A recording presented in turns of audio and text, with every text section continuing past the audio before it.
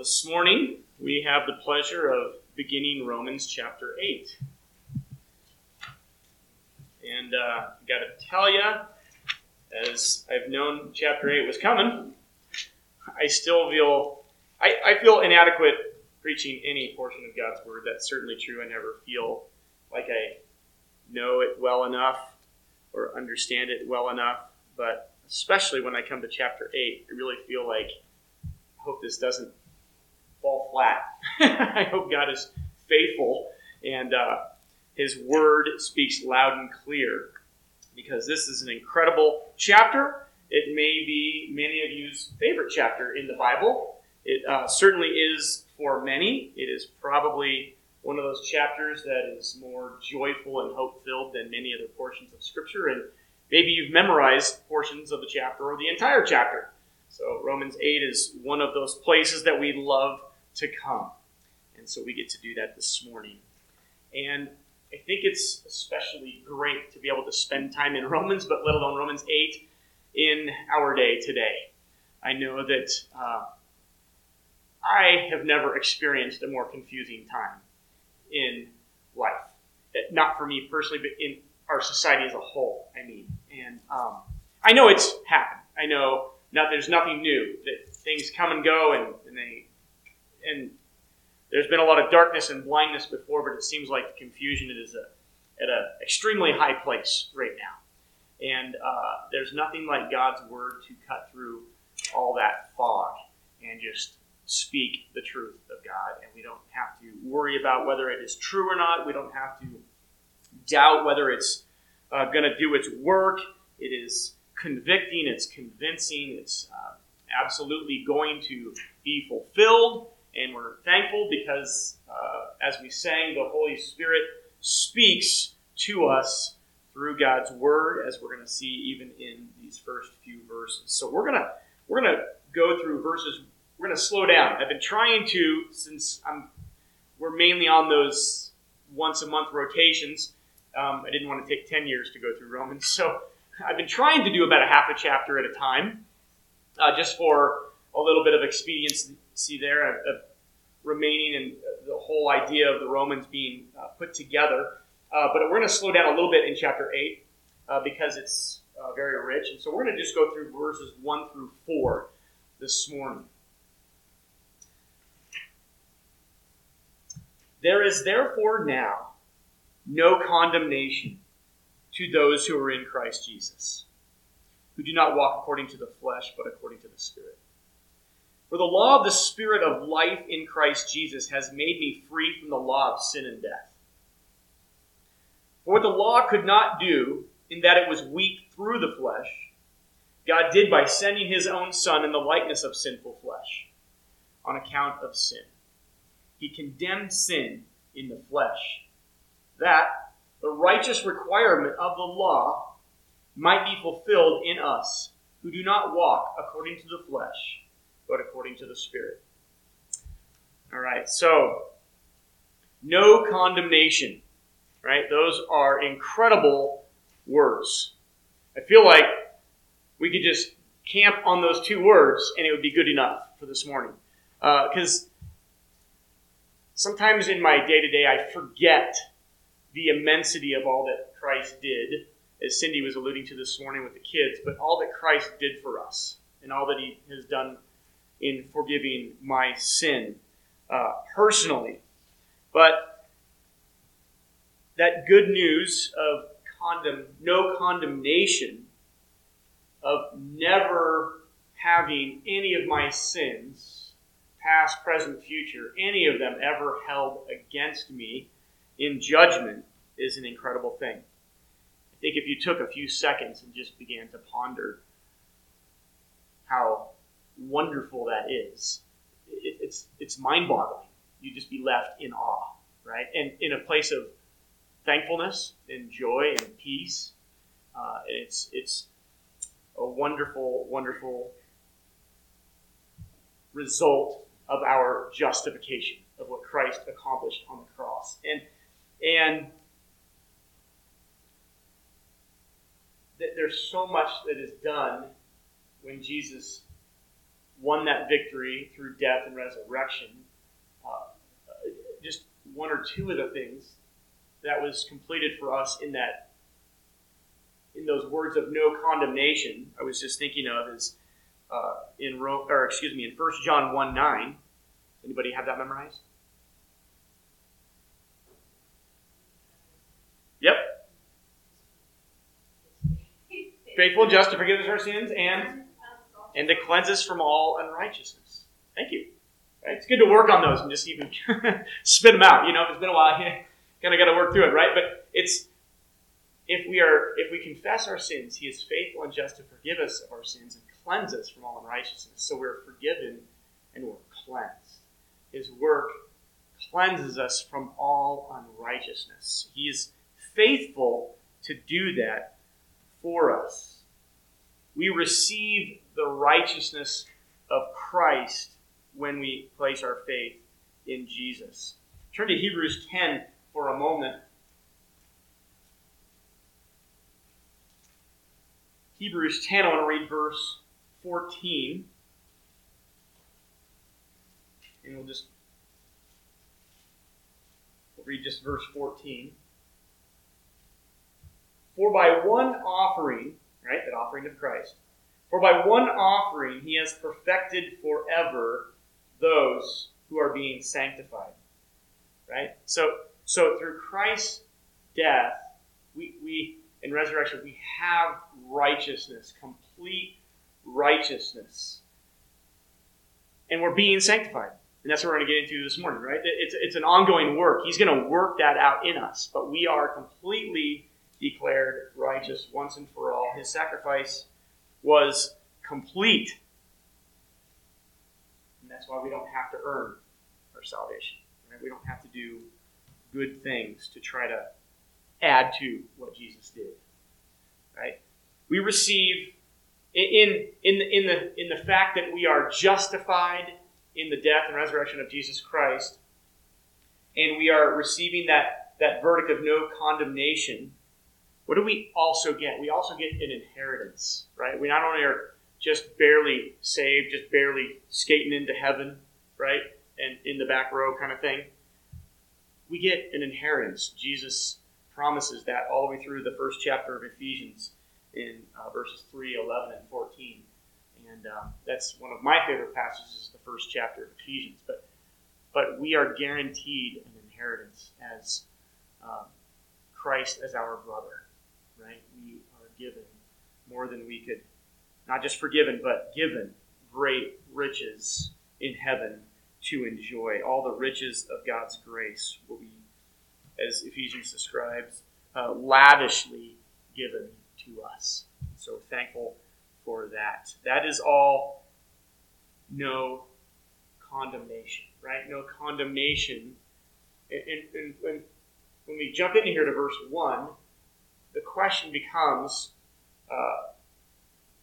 who is that no condemnation pronounced upon, and why is that pronounced upon us? And it says, no condemnation to those who are in Christ. Right? To those who are in Christ. And so this morning we need to figure out what it means to be in Christ and why there is no condemnation. And he's going to explain that. He has explained that already, but he's going to explain it thoroughly. And we're, by way of a little bit of overview of this little section that we're beginning, in all of chapter 8. We're really transitioning. This is a pretty good transition in chapter 8 into from him showing the gospel of what Jesus Christ accomplished into what all that does for us, right? Into our sanctification, into our being made holy, into how that impacts our lives. But no condemnation is for those that are in Christ. And it's what, and as we've already learned through chapter 3, through chapter 5, and chapter 6 in Romans here, we've seen it's through faith, right? That we are acquiring that. but it is those that are in Christ. I'm trying not to jump ahead too far, so excuse me. I'm kind of trying to figure out where to go exactly, what to say. But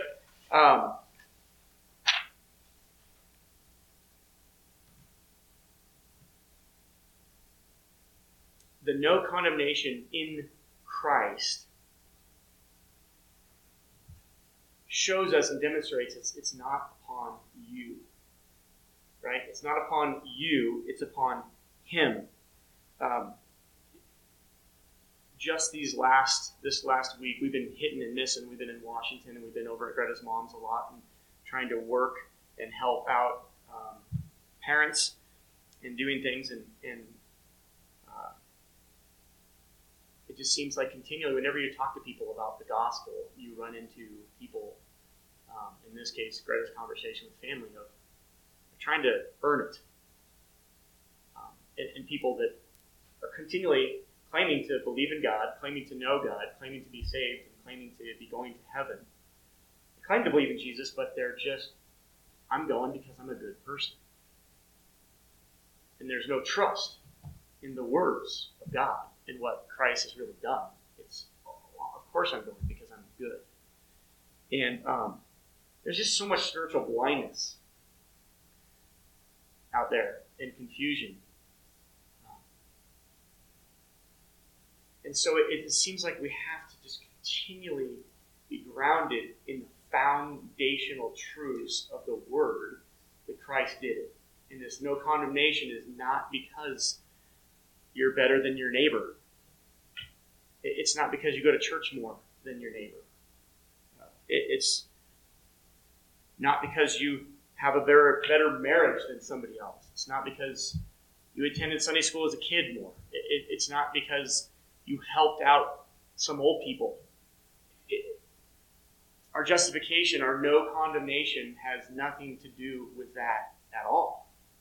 It's only for those that are in Christ. And it's because we are in Christ that we receive that verdict of no condemnation.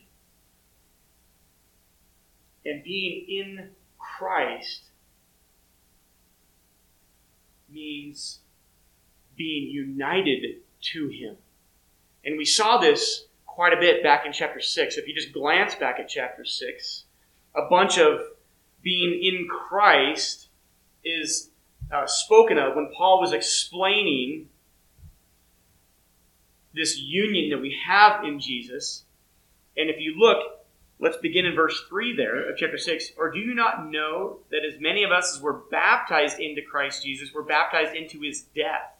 Therefore, we were buried with Him through baptism into death, that just as Christ was raised from the dead by the glory of the Father, even so we should walk in newness of life.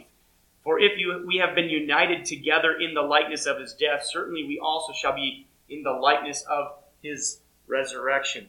There's this union in Christ when we are trusting Him through faith. We are united with Him in His death, where we're united with Him in His resurrection. We become with Him, one with Him. Remember Jesus' prayer right before the cross, as He's praying for us and praying for His disciples and all that. He says, Father, may they be one. Right? As you and I are one. What we gain, part of what we gain in that no condemnation, is the fact that we are in Christ, and being in Christ, we become spiritually united to Jesus, to God, and we become united together. As it says in chapter 12 of Romans, verse 5, I believe, and in chapter 12 of 1 Corinthians, as Paul is talking about the body, right? In that union, it being in Christ, this union in Christ is uniting us together in unity as well, in this union. When we are in Christ, Galatians 2:20 teaches us that Christ lives in us. Right? Christ lives in us. Paul says in 2 Corinthians 5:17 that when we are in Christ, we become what? A new creation. Right? God does a work in us and through us to make us new when we are in Him. And when we are in Him, it's a permanent bond. It's a permanent union. It is something that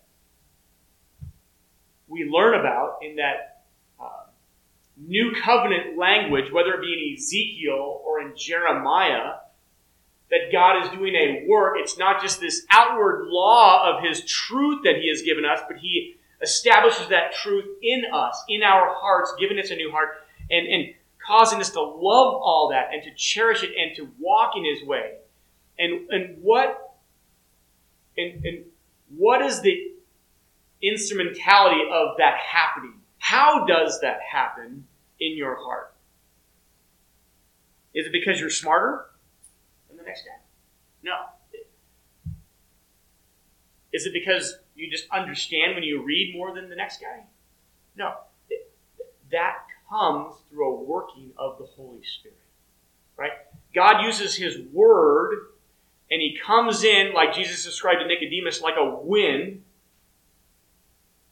And we don't even understand it or know how it works, but God is giving us that new heart through the working of His Holy Spirit. His Holy Spirit is who comes in and turns the lights on, right? And gives us new breath, gives us, as we sang, we're singing that the Holy Spirit would open our eyes, open our ears, open our heart this morning. We just sang that. We sang it as a prayer of praise to God. Do that for us, right?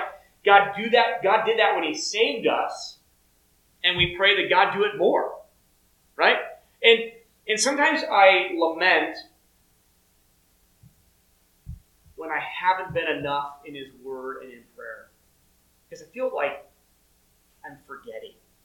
Or I'm dry. Like I'm not thinking God's thoughts. I'm not just in this constant communion. I'm just kind of out there by myself, right? And you're just like, it's just, things aren't flowing God's thoughts. It's my own self, right? It's just my old nature, my old fleshliness, just going about my duties. And then when I come back and God brings me back through His Holy Spirit, He begins, and it just usually takes a prayer, right? God, I can't think of that verse. Bring it to my mind. Bring it to my heart. Teach me again. Show me again. And God is faithful. And sometimes He's faithful by helping me with my phone to look up a verse too. But God works in wonderful ways, doesn't He? So sometimes I'm just not there. And I go, God, okay, I need your Holy Spirit more to remind me of the things that I've read and studied and I know to be true. And go to 1 Corinthians 2. 1 Corinthians 2. A part of this being in Christ, and through and this is that part in Romans 8 where Paul's going to start bringing in the Holy Spirit and showing us the working of the Holy Spirit in our life to make us holy, to make us more like Jesus. And this in chapter 2 of 1 Corinthians, familiar territory, but I wanted to read this morning in one passage out of Titus 3. After that, to show us this is how God is doing that. Right? This is the working of God through His Spirit in us. And let's start in verse 12, and we'll read through 14. And there's a little bit bigger context that we're not going to get into totally this morning. But now we have received not the spirit of the world, but the Spirit who is from God, that we might know the things that have been freely given to us by God. These things we also speak, not in words which man's wisdom teaches, but which the Holy Spirit teaches, comparing spiritual things with spiritual. But the natural man does not receive the things of the Spirit of God, for they are foolishness to him, nor can he know them, because they are spiritually discerned. Right? So, and this is greater context speaking. Yes, wisdom, but the things that God is going to give us when we get to heaven, of that inheritance. He's just all the truth of God in that wisdom of God, giving us through the Holy Spirit. But that's how we come to receive. That's how we come to accept. That's how we come to cherish. It's how we come to believe in God's Word and to know God's truth. It's through the working of His Holy Spirit. And it's not something we can just get on our own. It's not something we can just read it and, oh, I got it now. right? And I've described before that intellectual knowledge versus that receiving and believing the truth of God's word. So many times we can share God's word, and people can say, yes, I get that, I understand that He died on the cross. And somehow that's supposed to be true, but they don't believe it, and they don't trust it, and they don't love it and receive it. It's a totally different thing, and this is brought through the working of God's Holy Spirit. Turn to Titus 3. This is one of the great little passages in Titus chapter 3. And Paul is teaching about how God works in His mercy of salvation. And I want to start in verse 4 through verse 7.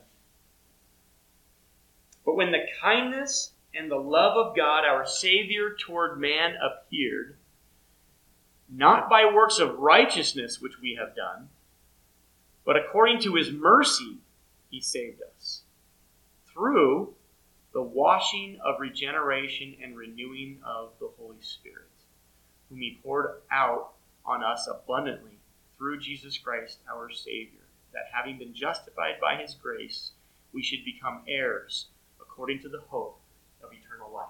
Right? And that's an incredible little passage in Titus there, and there's quite a few little treasures there in the short book of Titus. But how does that happen? How does salvation and light being turned on and no condemnation happen?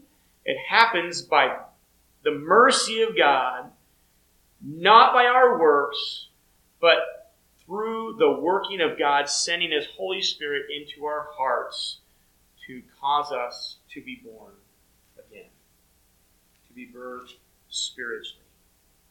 Right? And so, we need to remember,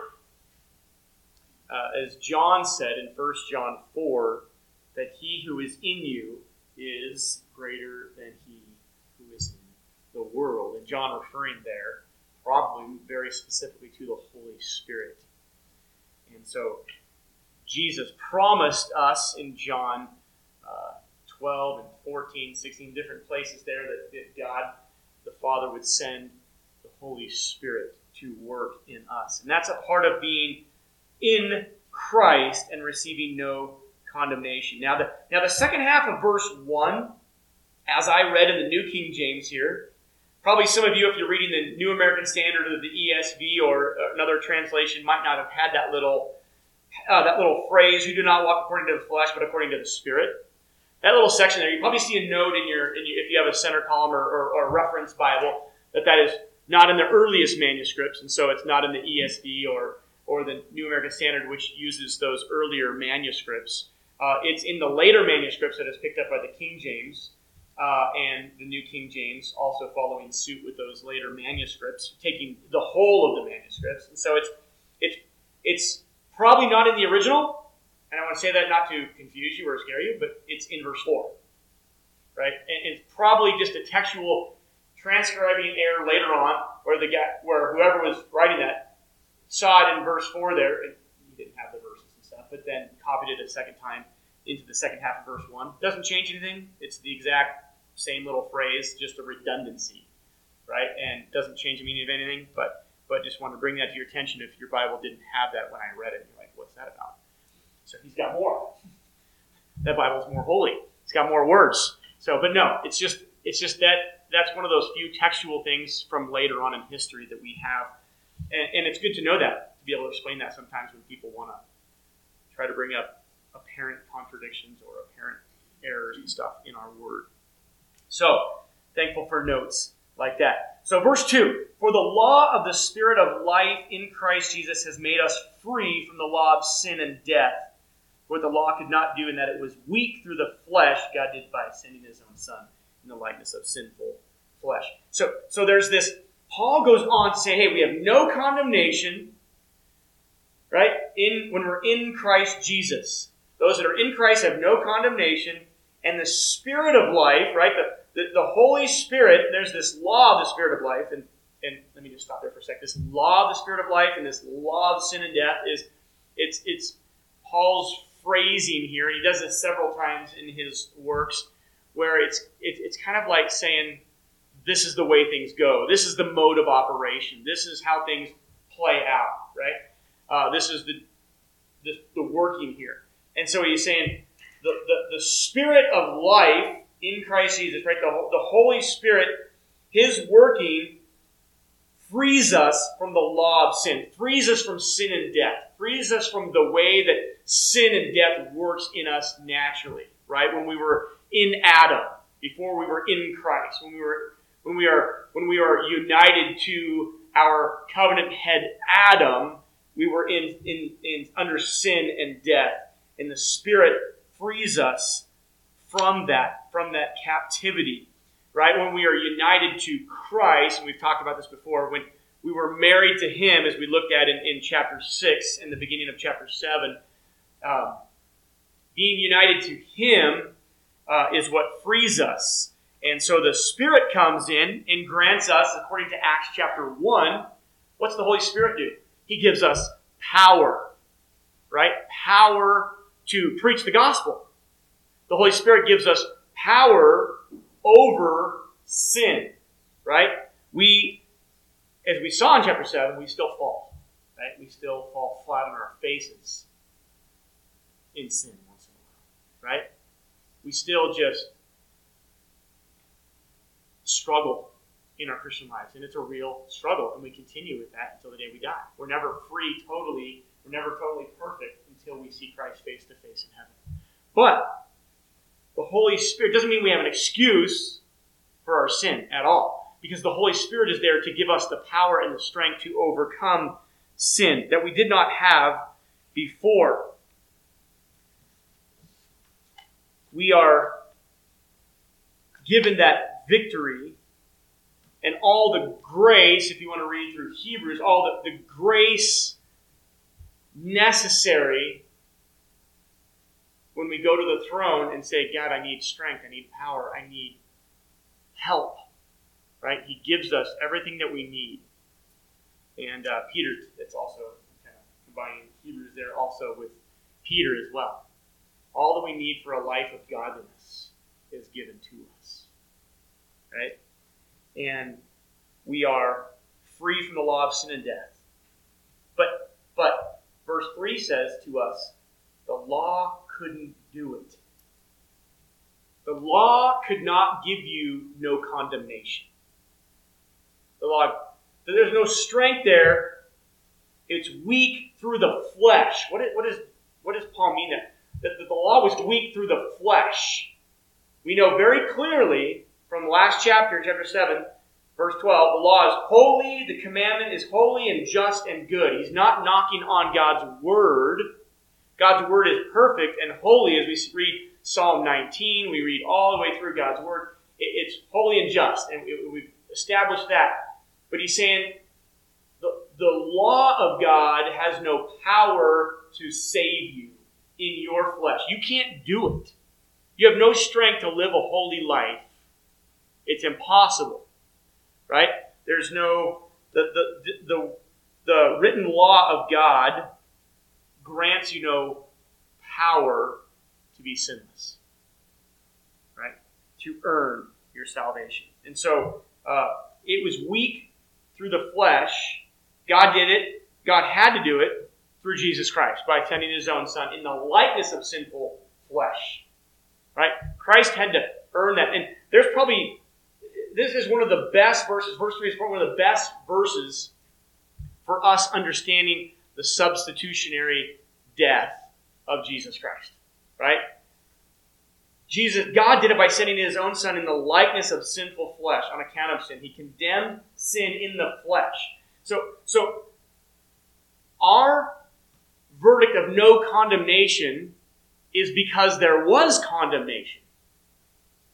That condemnation was placed on Jesus when our sin was on Him, right? When He took that upon Himself, He came in the likeness of it. Jesus wasn't sinful, right? We know that. He was holy, just, pure. He lived that perfect life. He took on that full cup of wrath from His Father. He took on the sin of all who would place their faith in Him so that it would be condemned on Him. Right? That substitutionary atonement of Jesus Christ is seen right here in verse 3. like Isaiah 53 says, like the Lord laid on him our iniquity. Right? The Father put all of our iniquity on his Son. It's like when you think about in the Old Testament, every time the priest on the Day of Atonement went and laid his hands on the bull. Right? Or when they brought their sin offering to the temple, and he would lay his hands in there representing what? That transfer of sin, right? And they would kill it and sacrifice it. And there was that transfer going on there in picture form of what Jesus did in reality. Jesus was that lamb for us, slain, right? He was that sin offering for us. But it never ceases to amaze me how many times that people can take this truth and the sin in our hearts can so easily sneak up and twist this into a man-centered work theology. Right? So sneaky, so pervasive across the globe, you can take God's free gift and turn it into, I have to do something. Right? And that's where, what did Jesus say to the Pharisees when he said, you got to remember, the Pharisees were really good people. Good, quotes, right? Really good people. Very religious, devoted people. Memorized more scripture than all of us put together, bar none. I mean, just like crazy new scripture. They had God's word. They devoted their lives to memorizing it, and they twisted it to where Jesus said to them, you're sons of the devil. You don't know God.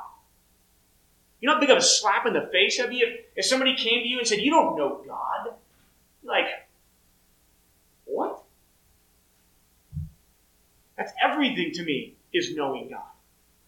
And he would go up to a religious person and say, you don't even know God. You're of your father, the devil. Right? That's incredibly, it doesn't get any harsher language than that. Right? But that just goes to show you can take this very word and twist it into works. And Paul says, cursed is everyone who does not abide in all things written in the book of the law to perform them, in Galatians 3. Turn to Galatians 3, actually, for a moment. We're just going to do that just for a second. I don't want to just quote stuff without you seeing it there. Let's go to the end of chapter 3 of Galatians, 21 and 22. This helps see what all that Christ did and how the law couldn't do it. Is the law then against the promises of God? Certainly not. For if there had been a law given which could have given life, truly righteousness would have been by the law. But the Scripture has confined all under sin, that the promise by faith in Jesus Christ might be given to those who believe. But before faith came, we were kept under guard by the law, kept for the faith which would afterward be revealed. Therefore the law was our tutor to bring us to Christ, that we might be justified by faith. But after faith has come, we are no longer under a tutor. But there was no, verse 21 and 22, there was no law that could be given that would bring life. Right? Otherwise, righteousness, if that was true, righteousness, you could earn it through by keeping the law, if there was a law that could have done that. But it just is not possible. God didn't create it that way. God didn't design it to bring life. The law, keeping the law. He designed it to point out that we needed atonement, that we needed a sacrifice, that we needed Jesus Christ to condemn sin in the flesh. Verse 4 now of Romans 8. That the righteous requirement of the law might be fulfilled in us who do not walk according to the flesh, but according to the Spirit. Verse 4, what is Paul saying there? This is because that is evidence because. This is He condemns him in the flesh. That, and when I say because, I mean that the righteous requirement. That, or because, or therefore. Paul is saying, okay, Jesus did it. You couldn't do it. That righteous requirement of law was fulfilled through Jesus for you. How do we know who that's given to? Those that walk according to the Spirit, not according to the flesh. This is the evidence game, right? And he's going to go through that more in chapter 8. This is that proof in the pudding type stuff, right? This is not earning, of course. He's not doubling down on and taking that back. He's saying, who are those that are in Christ that have no condemnation? Those that follow the leading of the Holy Spirit. That's their lifestyle. That's we know we fall into sin, but by and large, believers, every believer has the Holy Spirit. Not a select few, right? Every believer given the Holy Spirit, right? The point of new birth. That's who's doing it. And we are given the ability, we're given the will, we're given the joy, we're given the heart to follow him. And that is the character of a Christian. The character of a Christian is the Holy Spirit speaks to us through his word, and we say yes and amen. That's what I want my life to be like. That's the road I'm on. That's where I'm going. That's a change from my old man. This is the way in what I'm doing. I'm on a path toward practical righteousness. I'm declared holy and I'm walking it out. I want to follow my Lord and Savior, right? Not just my Savior. I'm following my Lord and Savior.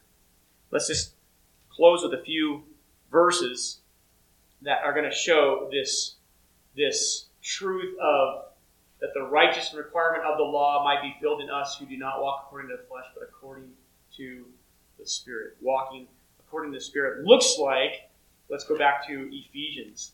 Back to Ephesians, we'll go to chapter 4 for a sec. 17 to 24.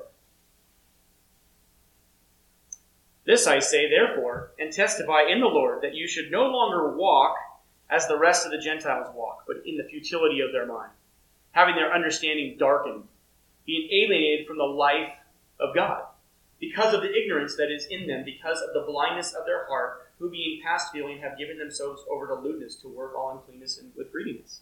But you have not so learned Christ, if indeed you have heard him, and have been taught by him, as the truth is in Jesus, that you put off concerning your former conduct the old man which grows corrupt according to the deceitful lusts, and be renewed in the spirit of your mind, and that you put on the new man, which was created according to God, in true righteousness and holiness. That's how you were made new. You were made new in true righteousness and holiness. And you're to be renewed and to walk accordingly. Not like you used to walk. Not like the world walks and all of the sin that they chase. We are called to put that away because it's ignorant and blind, and we are to walk according to God's will and God's ways through the leading of his Holy Spirit. Go to 1 John. Toward the end there in 1 John chapter 1. We were already in verse 9. We're going to back up just a couple verses into verse 7. If we walk in the light as he is in the light, we have fellowship with one another. And the blood of Jesus Christ, his Son, cleanses us from all sin. All right, this is just a further description of, we read later, how the forgiveness and the cleansing. But here, we are called to walk in the light. We sang about the light this morning as well, right? But we have fellowship with one another. That's that union that we have being in Christ. We are united spiritually to one another. We're to walk together in the blood of Jesus, right? And that is a part of our new life. Let's finish up with Titus chapter 2. Titus chapter 2, verses 11 and 12.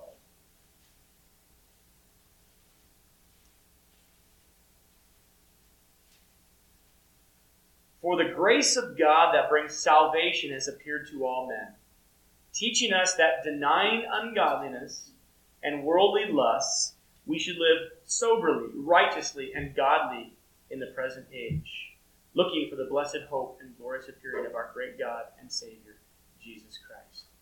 Right? So that grace of God appears. He brings salvation to us, and He teaches us to walk the walk, right? To be led by the Spirit, to deny ungodliness, worldly lust. We should live soberly, righteously, godly in this present age. And this present age is always evil, right? So we walk godly. We deny it, we put off the old man, and we walk in righteousness and holiness. That's what we're called to. With that, let's pray. Father, just thank you for your word. We thank you for your Holy Spirit. We thank you for the justification, that no condemnation that we find because of Jesus Christ. We're so indebted and thankful and grateful to you for what you did by granting us your Holy Spirit and giving us the ability to place our faith in Jesus Christ. For seeing him as our treasure, as the love of our lives. Father, we live in confusing times. People are ever seemingly to be more and more confused. Father, we have the only thing that will bring clarity, that will bring lights turning on for people. We have the only fix for our country, for our communities, for people's lives. And that is the Word through the working of your Holy Spirit. So, Father, we ask that you would just pour over our land. Help us to be your instruments, to walk the walk, and to be able to spread your truth. Father, we need your strength in that, and we long to see mighty things happen from you. In Jesus' name we pray.